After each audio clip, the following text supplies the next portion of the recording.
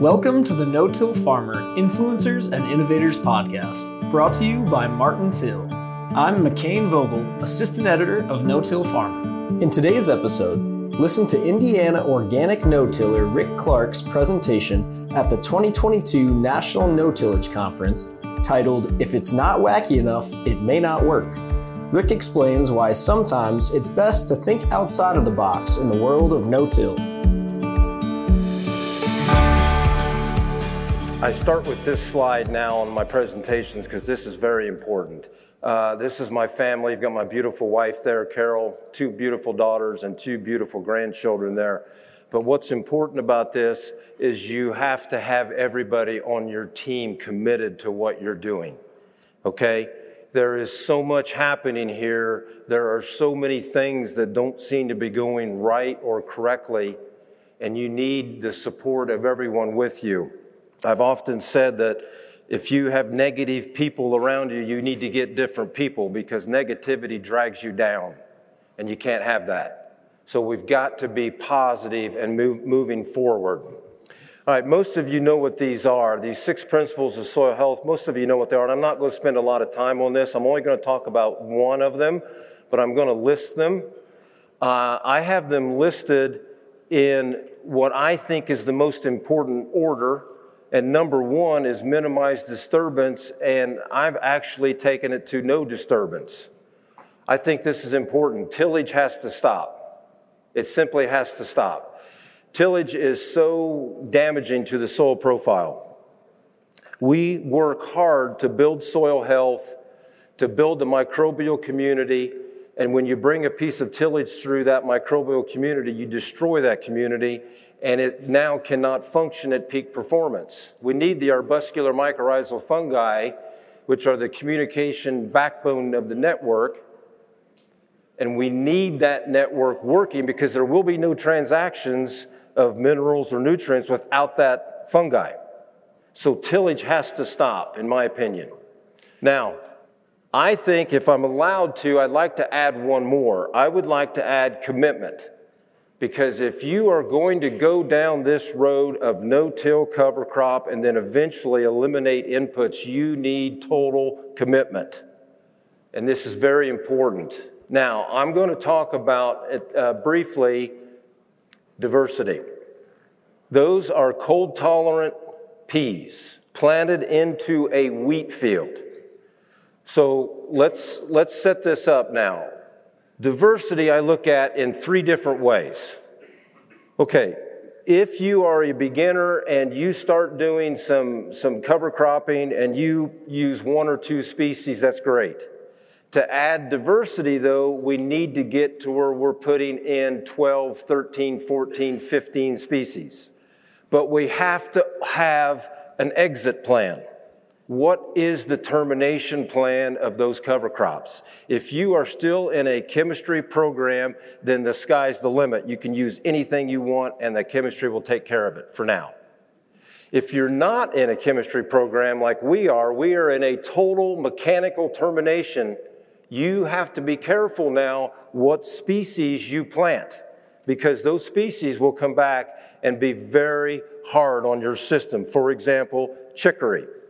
Chicory is a great species, but I cannot control it now in a mechanical situation. So we have to be careful. That's number 1. Number 2 is annuals and perennials. I think too many times we make these cover crop cocktails and all they are annuals.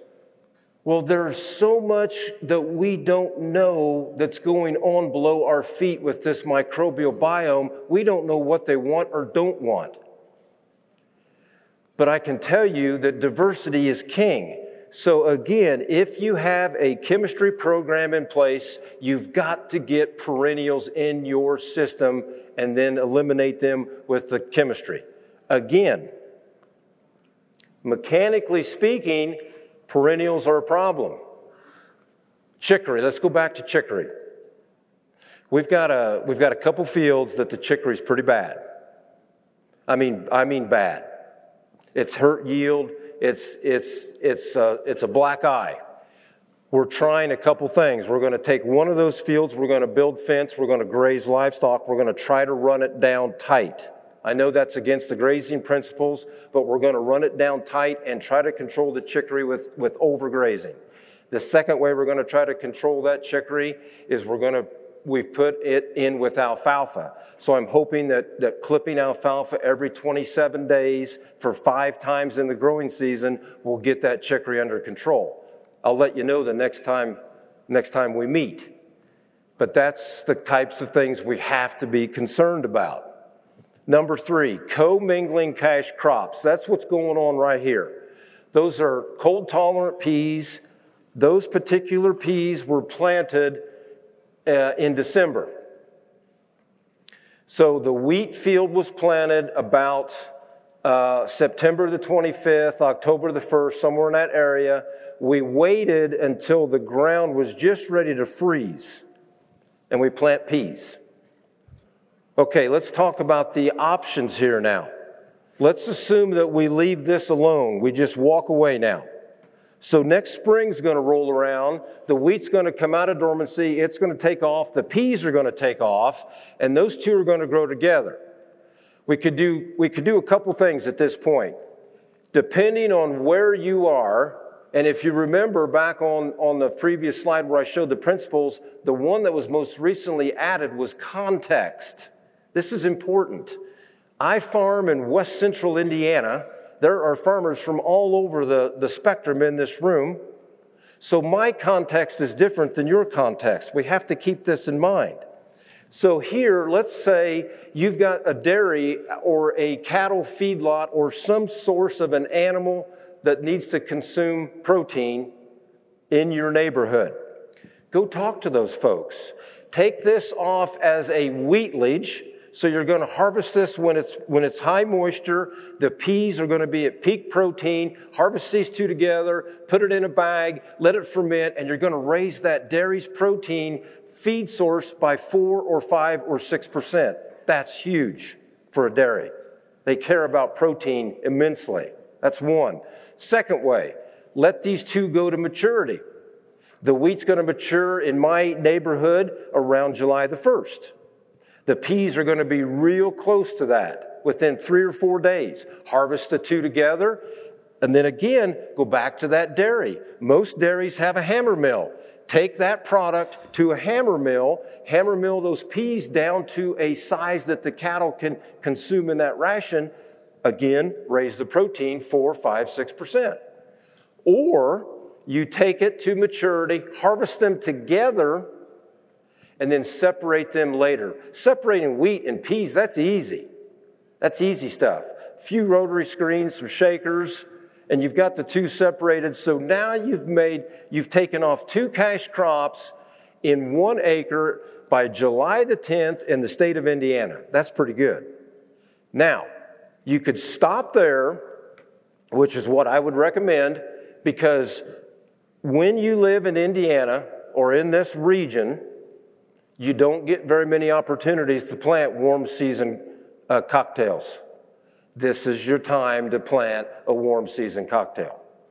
So if you don't want to do that, now let's look at what that pea has done for us. It is approximately fixing 2 pounds of nitrogen per bushel of yield. Think about that. If those peas made 40, you've just now produced 80 pounds of nitrogen. And that nitrogen is in a stable state that is going to be there for your next cash crop, whether you plant it today or you plant it next spring. So, maybe milo comes into play. Maybe forage sorghum comes into play. You have options now because of this ability to commingle these cash crops. You're now setting the calendar off on July the 10th, let's say, to either A, start a massive cover crop of a warm season cocktail, or try to grow a third crop on a single acre in the state of Indiana in 1 season. That's unheard of. Same thing going on here. There's a picture of the wheat growing, and I tried to get the phone down and take a picture of the peas growing with the wheat. Again, there are so many synergies that we don't understand yet. But if we don't do anything, then we'll never know what works or doesn't work. So we've got to try these things. And again, I always preach, do not jeopardize the livelihood of your farm. You try this on 20 acres, on 40 acres, something reasonable. Because the last thing I want to have happen is I get a phone call a year from now and say, I heard you talk in Louisville and you said we could do this, this, and this, and it did not work. Things don't always work. That group that was up here before me, that was awesome. You know, maybe what we need to do is have a conference one day of everything that went wrong instead of everything that we showed that does well. Take advantage of the free stuff. Most of us probably know what that is, photosynthesis. Why aren't we taking advantage of it? It's absolutely free. That source of energy from the sun is massive. It's all about pushing as much sugar and oxygen as we can into the soil profile. It's that simple. And let the microbes do everything else. Now, I have had a slide in the past that shows the power of cereal rye. That's what this is, but I've tweaked it. The folks before me alluded to it. Randall was the moderator there. He alluded to it. The price of inputs is out of control. Isn't it amazing how when you take a commodity that a farmer raises on the board of that's traded on the board of trade, and that commodity rallies, what happens to everything else that's associated to a farmer? Goes up. I think that might be the definition of price gouging. Well, I don't play that game anymore, and I'm glad I don't. I don't know what stuff costs. Now, I do know now because I did an exercise here. But we have to try everything within our means to minimize the dependency on synthetic inputs. We have to. I love the question that was asked. How many of you are using less fertilizer than your neighbors? I think over half the room raised their hand. That's awesome. Okay. 12-inch rye in our studies that we do on our farm, 12-inch rye will sequester 82 pounds of N. That 82 pounds of N is the equivalent in today's nitrogen market to $65.60 of nitrogen. That's just 12-inch rye. That's probably the height of the rye of the majority of the world that gets burned to the ground because everybody's worried it's going to get out of control. So look what that's done for us in this environment. $29 of P and $86 worth of K. For a total of those three major inputs of $181. Folks, I don't even have the sulfur, the boron, the manganese, the magnesium, everything else that's coming along with this soil analysis. We're just talking about the main three because the screen's only so wide. 18-inch rye. And by the way, to get from 12-inch rye to 18-inch rye is about 4 days. Look at these numbers. This is why we have to become less dependent on synthetic inputs. 28-inch tall rye. It is now pulled in 134 pounds of nitrogen. Now let me back up. I didn't set this up properly. What we do, and any of you can do this, you go out in your field and you take a tape measure and you measure out a 2-foot by 2-foot square. You take shears, scissors, whatever you want to use, and you clip everything off at the ground inside that 2-foot by 2-foot square, put it in a bag, and ship it to your lab. The reason why we're doing a 2-foot by 2-foot square, or you could do a 3-foot by 3-foot if you want, but the reason why you're doing that is to get the amount of an acre that you are sampling, so when the data comes back, you can convert it to an acre basis, and that's what we've done. Now, I want to also point out that a lot of people say you can't plant corn into cereal rye. Yes, you can. I am not a proponent of the fact that cereal rye and corn have an allelopathic effect against each other. I do not believe in that. I believe in the fact that cereal rye is a tremendous sequester of nutrients, and cereal rye is taking those early nutrients away from that corn plant. Right there's the proof.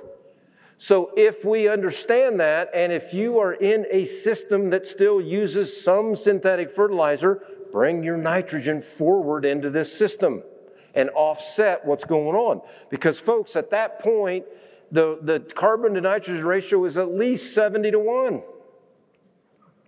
Dead rice sample was taken 2 months after it was terminated. So now we've released almost all of the K. We're down to only $42 worth of K that's still left in that plant at 2 months.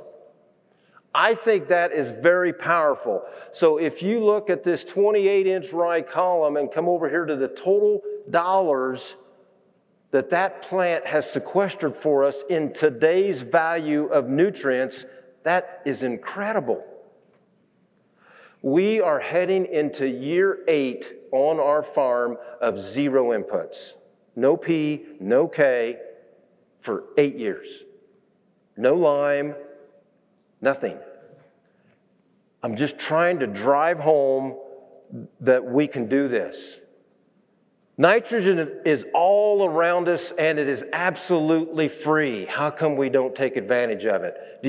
I'm sure most of you realize the air we breathe contains 78.1% nitrogen. Let's let our cover crops work for us. Let's capture some of that in with legumes. You know, one of the fallacies that I made early in my journey of this no-till cover crop, one of my biggest fallacies was I did not give the legume packages enough time in the spring to do their thing. I came out on April 28th, and I'm walking around, and I'm thinking, what in the world happened to my legumes that we planted last fall? I don't see anything here. Let's give up, and we're going on. All I had to do was wait another week or 10 days, and they just explode.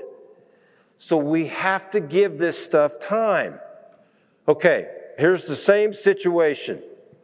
On May 20th, a cocktail package, and we can go into details later, but it was just a cocktail package, and you also have to realize that in the system that our farm is in now, we are starting to accumulate volunteer about everything, because everything we're doing is going to seed. When we terminate clover, it's already made seed. So we have to understand that we may have planted a 10-way cocktail, but there's going to be a little bit of volunteer chicory out there. There's going to be some volunteer cereal rye. There's going to be some volunteer this, volunteer that. Okay, on May 20th, 75 pounds of N, 65 pounds of 1846-0, and 177 pounds of 0060. That's unreal. That is unreal. And look at the total dollars that those 3 nutrients add up to. June 4th. That legume package is now sequestered or fixed 114 pounds of free nitrogen. So, Rick, I don't want to plant corn on June the 4th. Okay, I get it. So let's go through a real quick scenario.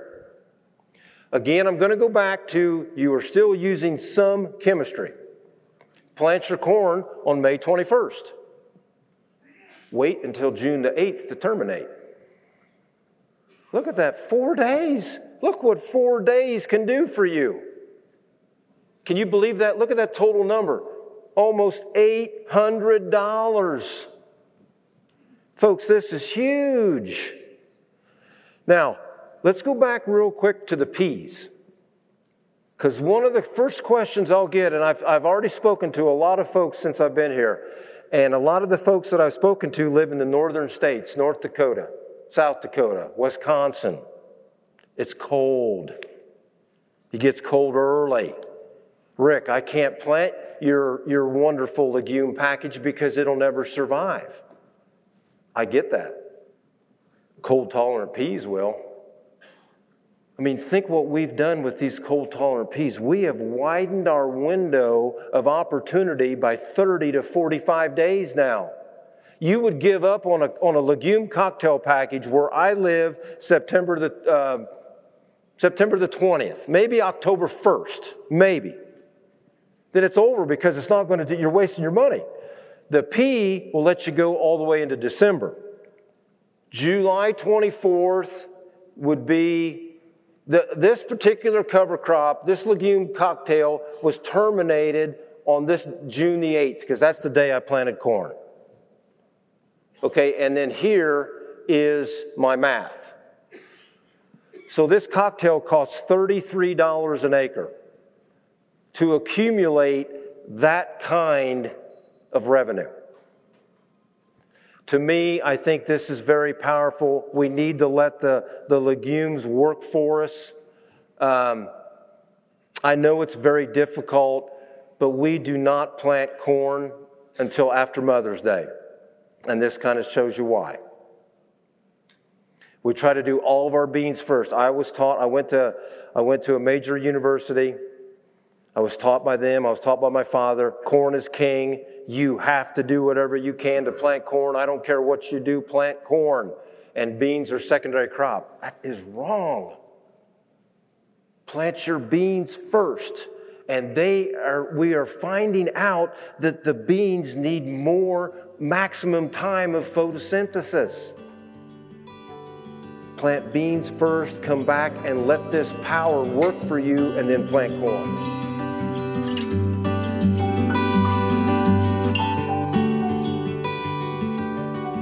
We'll come back to the episode in a moment, but first I'd like to thank our sponsor, Martin Till, for supporting today's podcast. As farmers themselves, the people at Martin Till know the frustration that unforeseen obstacles can bring, especially the weather. While no one can control drought or untimely rains, Martin Till can help equip your planter to allow for more time spent planting and less time waiting to get seed in the ground. Thank you for considering Martin Till products. And now, let's get back to the episode. Epigenetics. This is where we're headed, folks. Epigenetics. We are no longer in the game of buying the latest and greatest genetics, because I'm telling you, in our system, they don't work. We have lost the association of the mycorrhizal fungi. So what we have done, we've gone back and we have purchased genetics that are off patent. We've grown them out, and we are now planting those offspring on our farm, and they are going to stay there, and we are going to use epigenetics, and we are going to make our genetics work within our system. I think this is where it's headed. Because I've seen this too many times, and I'm not going to mention any companies, and I'm not putting anybody down. All I'm talking about are facts. Facts are, when I put out a test plot in our system of corn, and they bring me the latest and greatest genetics they've got, they are at the bottom of the list every single time. So that tells me that there's something not communicating here. So we're going to go back in time. So that's what we've done. We've gone back with our soybean program. We will have those beans here this spring coming to be the first round of beans that are going to be off patent. These genetics are 35 years old. We're doing the same thing with corn. Corn right now is being grown out in South America, and those grow outs will be coming back to here, and then we're going to grow them out again here in the United States, and next spring, not the 22, but 23, we will have corn that we are going to raise on our farm and keep it going through epigenetics. Now, this is a lot of work, because now you're talking about detasseling and all this, but that's okay. Nothing comes easy. But I want to go a little step further with this epigenetics idea. Let's think about microbes for just a moment. I've never used bugs in a jug. What's the word I want? Biologicals. I've never used them. because I've always felt that we are growing our own biology. So now, instead of introducing a strain that has no business being in your soil profile, keep the microbes you have in your profile and let them take advantage and let them adapt to the system that you are giving them. I think that's real. I mean, I've seen changes on our farm. They're now happening exponentially. Aggregate stability is very easy to measure. Used to be 2-3 inches deep. Within 2 years, it went to 7 or 8 inches deep. That just didn't happen just because we haven't tilled the soil in years. And this is where I think everything's headed. But read that. Heritable phenotype changes that do not involve alterations in the DNA sequence. And I'll tell you what got me thinking about this. And I'm telling you, I don't care. I don't have any new ideas. Think about our grandparents and how they used to farm, and think about what they used to do. They had 4 crop rotations. They had wheat, they had clover, they had corn, and they had beans. The clover was baled to feed the horses that was the power. Then the clover was turned under to be the nitrogen for next year's corn crop. Man, we're just taking the tillage out of the equation. But I'm thinking back when I was 18 or 19 years old. And Dad says, get that straight truck out and get the wagons out. The weather's perfect today. The beans are 13%, and we're going to cut our seed beans today. This is before Roundup, so we could legally bin run these beans. And by the way, everything I just talked about epigenetics, you cannot do that with the current genetics. You're breaking the law. You've got to go back to genetics that are off patent, okay? But anyway, Dad says we're going to cut our seed beans. And I'm like, Dad, why are we doing that? Well, because we're making this bean adapt to our farm. That was 40 years ago. I had this conversation with Dad. This is real stuff. You can't do that. Oh, yes, I can. I sacrifice yield to maintain soil health. I do it every single day. Do we have train wrecks on our farm? You better believe it. We also have situations that are, wow, we can do this. Grow the nitrogen you need with legumes or cocktails that include each of the 4 categories. There is a great podcast you have to listen to. Keith Burns at Green Cover Seed had Dr. Christine Jones on for 4 episodes. Check it out. Dr. Christine Jones knocks it out of the park. She talks about if you get the proper cocktail sequence together, there are enough microbes within the soil profile to fix all of the nitrogen that you need.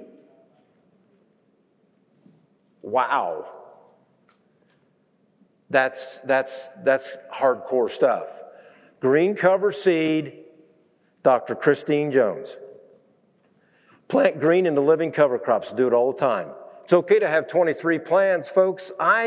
In 2021, I went through the alphabet. I started over with capital letters. That's part of what I was talking about at the beginning. The negativity. I mean, when you get through the alphabet on plans, you're kind of walking around like, what? I can't do anything right anymore.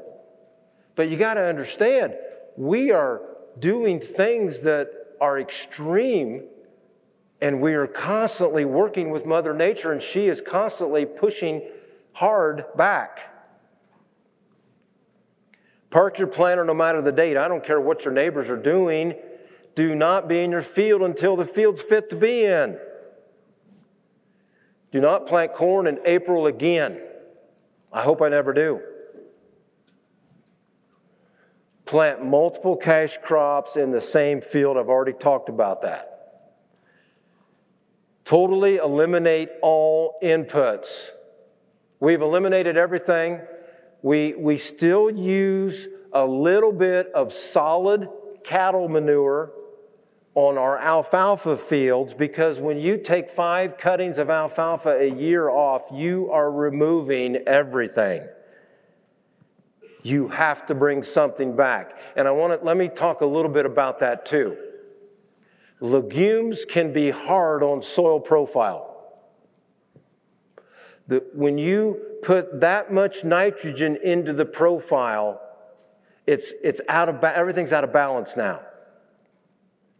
So what we've started to do when we know that a field of alfalfa is going to come out, like let's say in the fall of 21, the Smith 120, that's the last year for alfalfa. We go in and plant 60 pounds of cereal rye,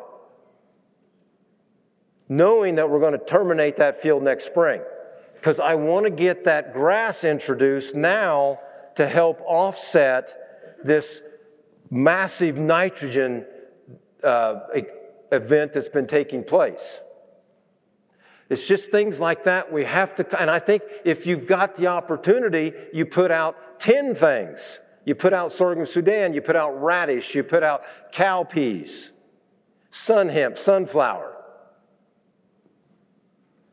No CFAP government subsidy payments in 2020, none. Eliminate crop insurance 4 years ago. No longer in any government programs, ARC or PLC. Regen acres.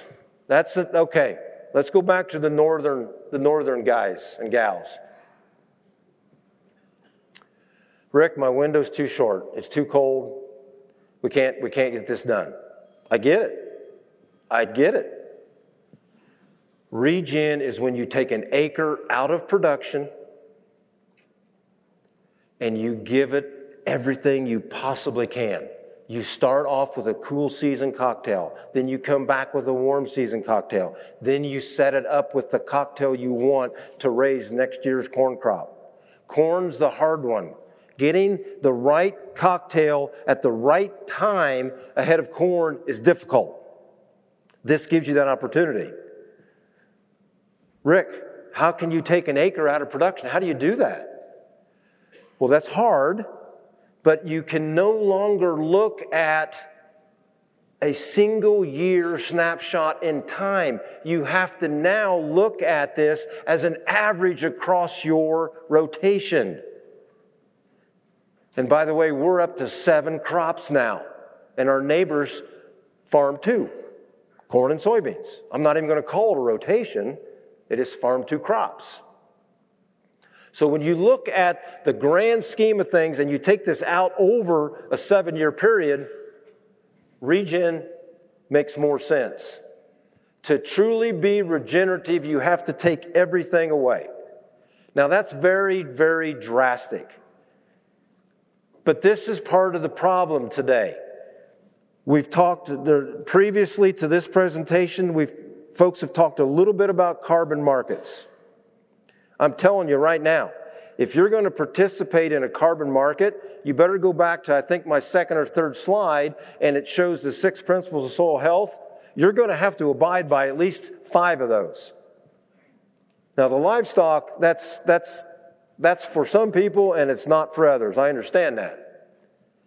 But you are not going to play in these carbon markets until you abide by somewhat of those principles.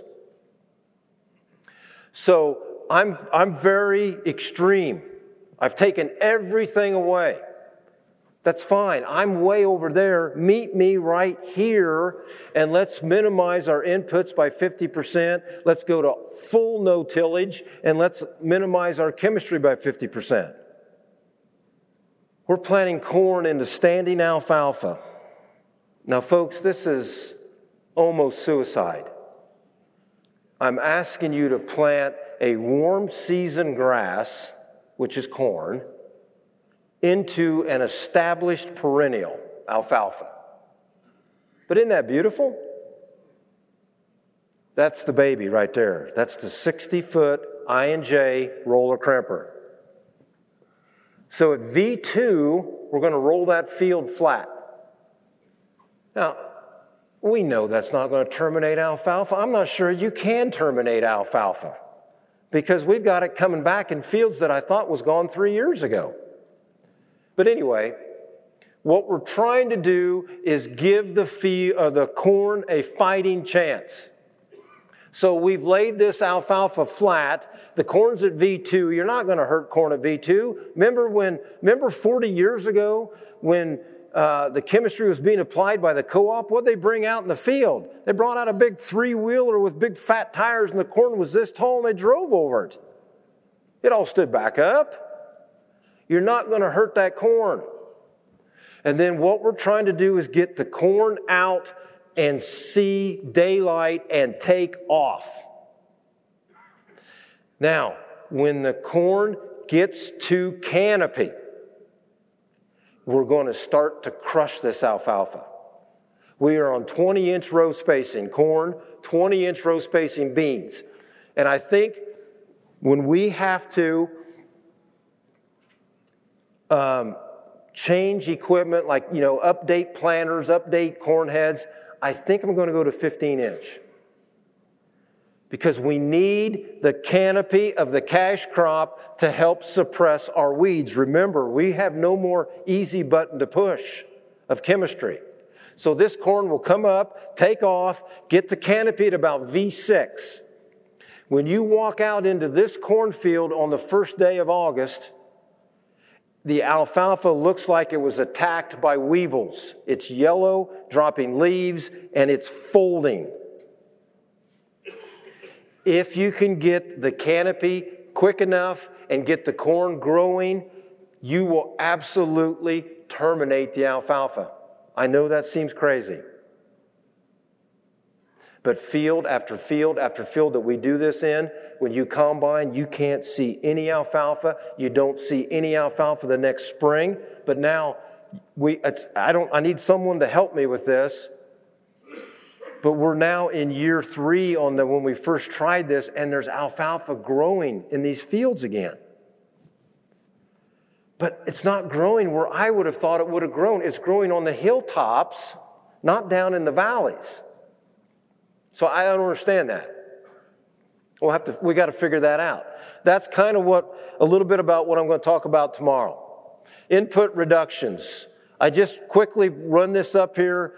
I know I'm preaching to the choir on this one because a lot of you folks are already no-tilling and you're already reducing stuff, but this is just pretty right in your face stuff. We've reduced our fuel by almost 50%. We've reduced synthetic fertilizer to 0, MAP to 0, potash, lime, and chemistry. All those are now 0 on our farm.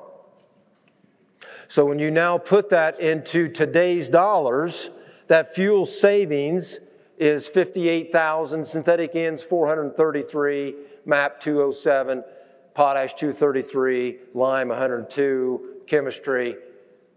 And that's roughly what we are saving on our farm.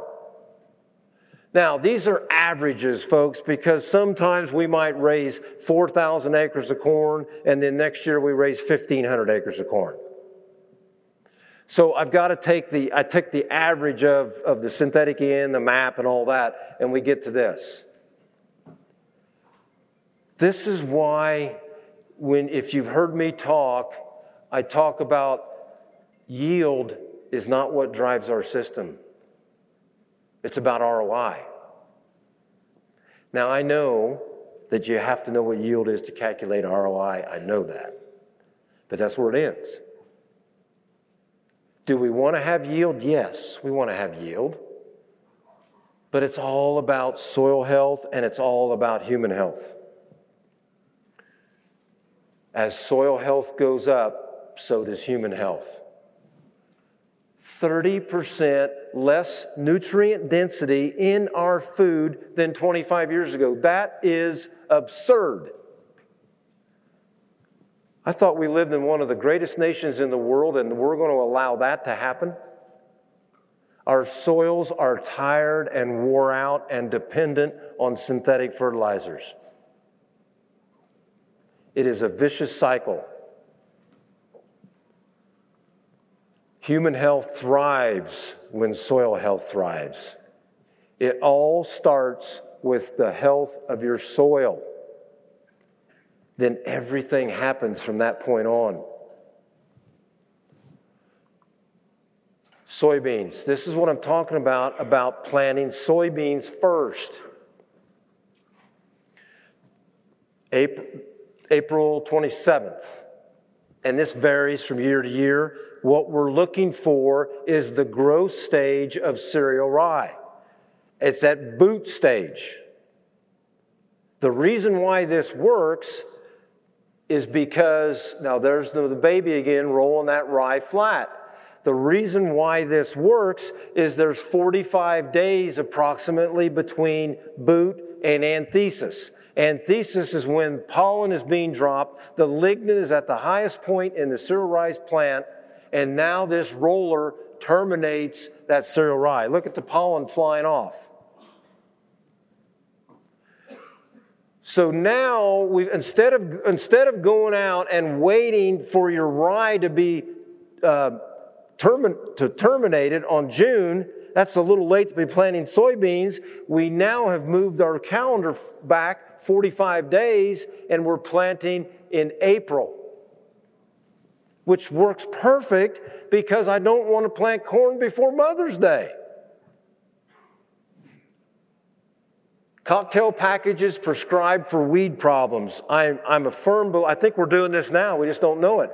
I think we're going to be sitting down with an agronomist and they're going to say, I want you to answer these 10 questions. Give me the most history you can about the cash crops you've been raising. What are the 3 biggest weed issues you have? What's your next cash crop going to be? And where do you live? And this is what you're going to plant for a cocktail. Again, I don't think there's allelopathic effects. I think it's the fact of taking nutrients away. When you go back to that cereal rye, when you come to our farm in the spring, we do not have a broadleaf problem. We haven't used chemistry in 8 years. Some of these fields, 10. It's foxtail now, though. But there's reasons why we have foxtail. We're starting to hone in on how to handle the foxtail. Nutrient density goes up as soil health goes up. There are no failures. That word is too negative. I know there are people that disagree with me, but I do not say that word. It's too negative. Outcomes we did not expect. And how are you not going to repeat them?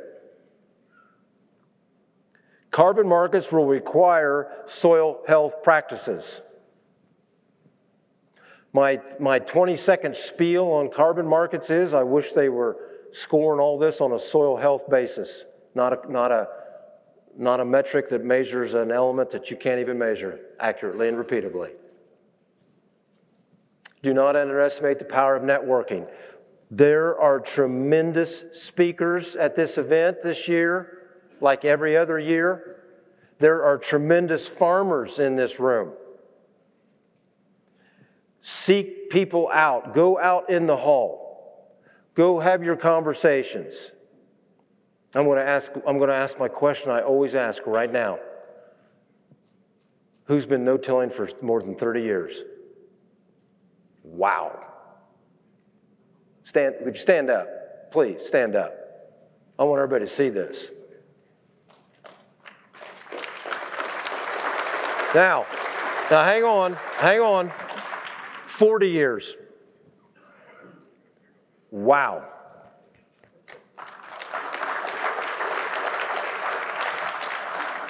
I want one, what state are you from? Ohio. Find this lady. This is Bill Richards' granddaughter. Bill Richards' granddaughter. This is the lady you need to be talking to. That's who you network with. Who over here? What state? Kentucky. Ohio. Pennsylvania. Idaho.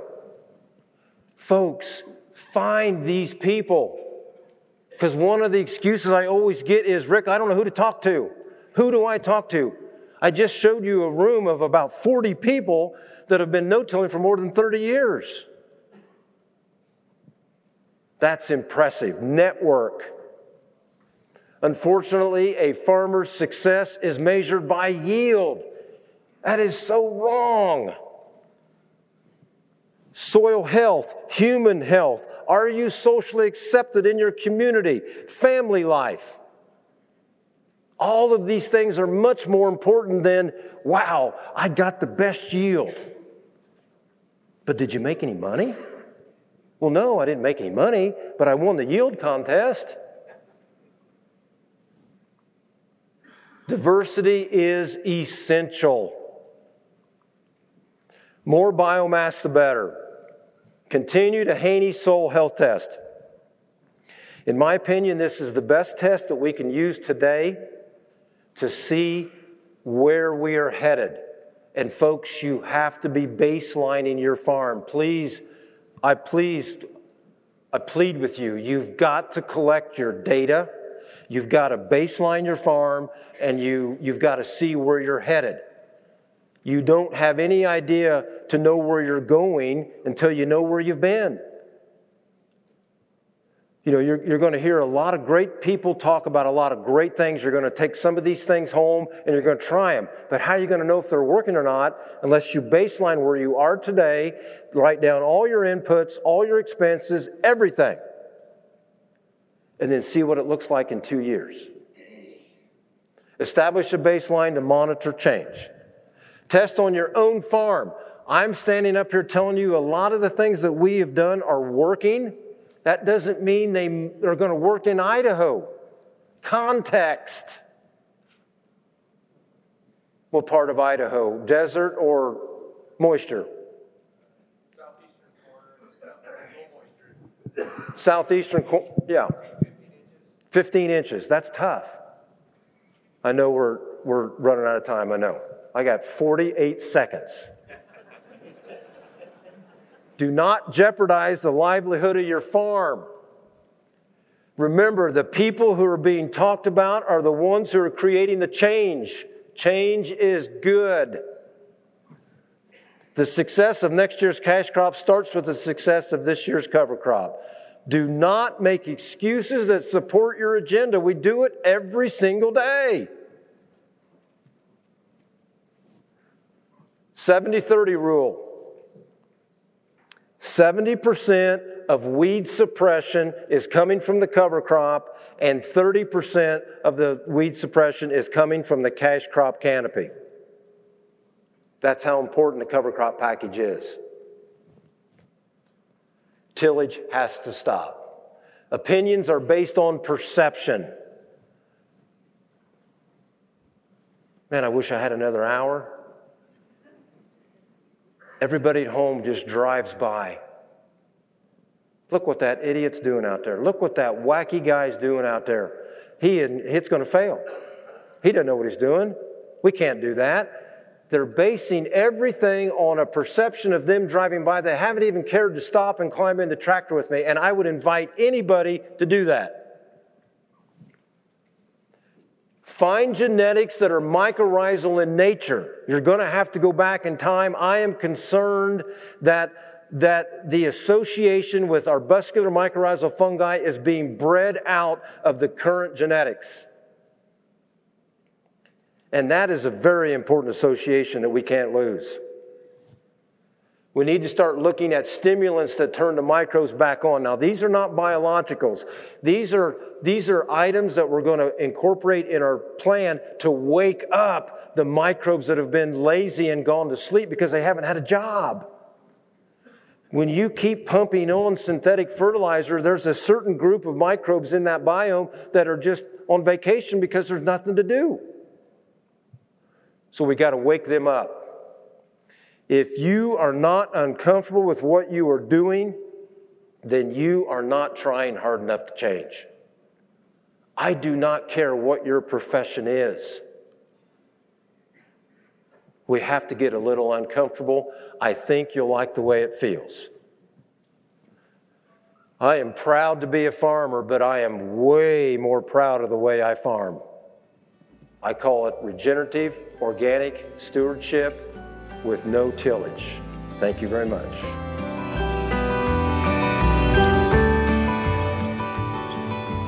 That's it for this episode of the No-Till Farmer, Influencers, and Innovators podcast. Thanks to Rick Clark for that great presentation. And thanks to our sponsor, Martin Till, for helping to make this podcast possible. A transcript and video of this episode and our archive of previous podcast episodes are both available at notillfarmer.com. For our entire staff here at No-Till Farmer, I'm McCain Vogel. Thanks for listening, keep on no-tilling, and have a great day.